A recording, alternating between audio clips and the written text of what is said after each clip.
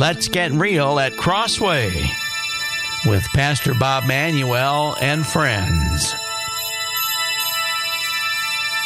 And today we're going to hear from Pastor Bob as to how his journey with Christ began. Listen.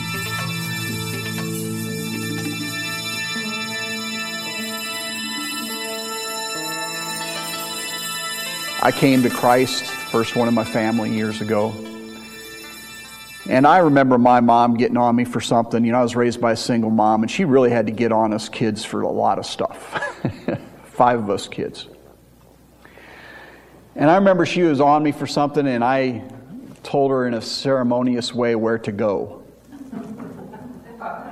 And it wasn't to Bob Evans or something like that. I was a new Christian. My brother Russ jumped all over that. He said, "Is that what they teach you in church?" And I felt so guilty and so terrible. After I went and blew off some steam, played some basketball, and I came and apologized to my mom and to my brother. But then my brother, a couple years later, said something to my grandma.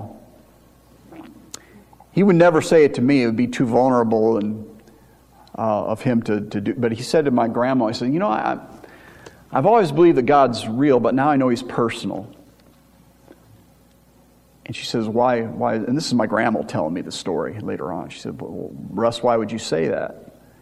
And she said, "Because of the change I've seen in Bob." Now, I still have a long way to go, But if we're followers of Jesus, in some level, someone should be able to look at us, perhaps knowing us before Christ, say, "I'm astonished. There's something going on." There is something going on with you, Pastor Bob. Did you know that? Oh, I hope so. What did you mean by that? There's something going on. There's something going on. When people look at us, they should be, Yeah. Okay. I mean, what are we going to see maybe? Well, that's a hard question to answer in a way, because sometimes if people look at you, watch your life, they're friends with you for a while, they're walking alongside of you, they're not going to see a lot of change, perhaps. You may not even see a lot of change in your own life, but I think over a period of time, if Jesus is in us, He does change us, and some changes are certainly observable. I alluded to in that message clip that you gave that Christ is not done with me. He's still doing some changes in me. Some of those changes I can perceive at times. Sometimes I have an idea of what He's trying to do in and through me. Sometimes I don't have a clue until I look back and I say, "Oh, now I know what we're doing." But our salvation is always a work in progress. It is finished. Christ paid for all of our sins on the cross. But the outworking of our salvation that we've been given, it's a day-by-day outworking of the life of Christ in us.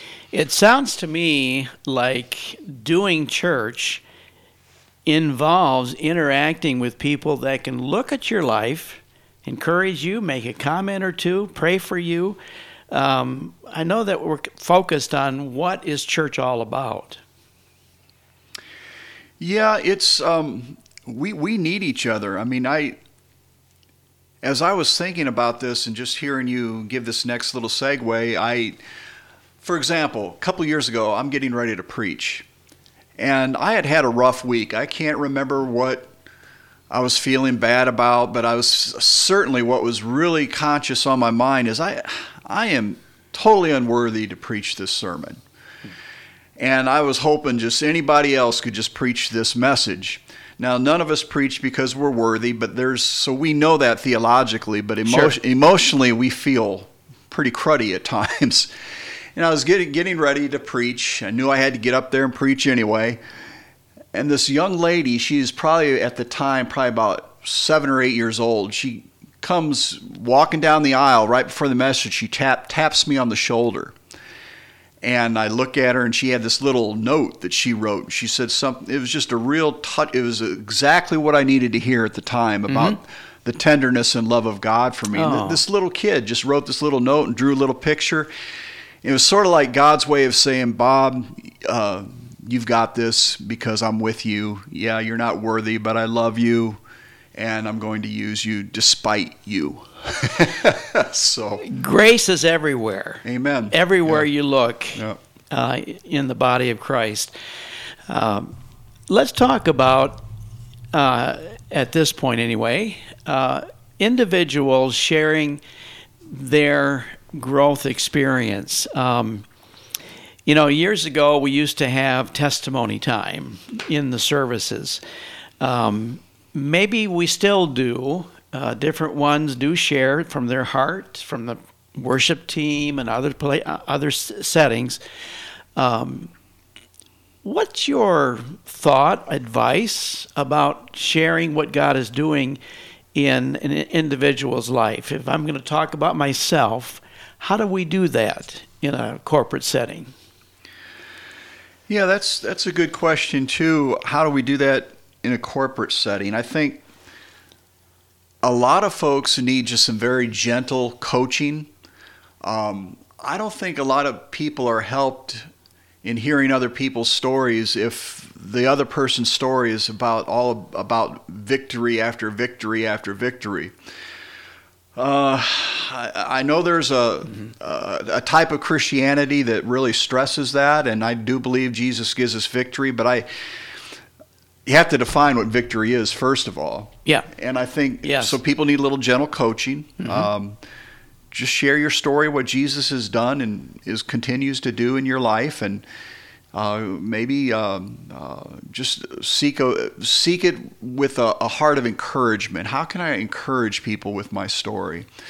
Because we're not unique. Our stories have so many overlapping connections. So you can. That's very true. You might be raised a whole different way than me, a different part of the country, different socioeconomic class, but we all have struggles. We all have hopes or lack of hope. And so when we share our stories with each other, I would just encourage people, look, just be confident that God will use your story to encourage somebody. This is beyond the discussion that we're currently having. Excuse me. But when it comes to sharing our faith with people at work or people that may not be churched, that's a whole different approach, and yet it isn't. I mean, there's a simplicity to sharing what Christ has done in our lives. Can you just kind of capsulize that simplicity? I think there should be a simplicity. I think often, and this is my take on it, but often Christians feel like they have to have some great story to share or some great thing about what God has done in their life, and we come across as kind of weird sometimes or kind of scary. People need to know that we have struggles in our marriage just like unbelievers do, that we have financial pressures, that we have physical ailments just like everybody else. But when you think of the incarnation, Jesus became flesh and dwelled among us. He was just one of us in so many different ways. And the book of Isaiah said the prophet said he had no beauty that we would be attracted to him. If he walked into a coffee shop with some friends, no one would just turn look, oh, there's Jesus. They would not know. And so I think we need to just relax a little bit and not be afraid that there's nothing wrong with being human. Jesus was fully human. And I think when we enter into people's frailties, if you will, without any apology or without trying to come across as that we've got it all together, we'll gain a hearing with people and trust. People will trust us because we're not trying to be somebody that we're not. They know we don't have it all together anyway. We sometimes try to fool people. I don't know. All right, and a final comment about the series that you're in and how this particular testimony that we heard from you, it was a very brief story, related to the main topic of that sermon. Yeah, I think I was using that story. The main topic, it's kind of a different type of a sermon because it was an overview of 1st, 2nd Timothy, and Titus. Right. And I think one of the points I was trying to make with I was illustrating with that story was just how God changes us through the gospel. There's a power that God uses to change us, and God changed Paul from being this persecutor of the church, a violent man who breathed out threats and killing upon the early church, to someone now who is nurturing the church. Wow. So that's kind of what I was trying to give people permission. Often what pastors do when they give illustrations is to say, look, you have permission to feel this way or to think this way. This is a common human experience, if you will. And so that's what I took from that. Yeah. All right. Well, we will continue these thoughts on the next program. Great.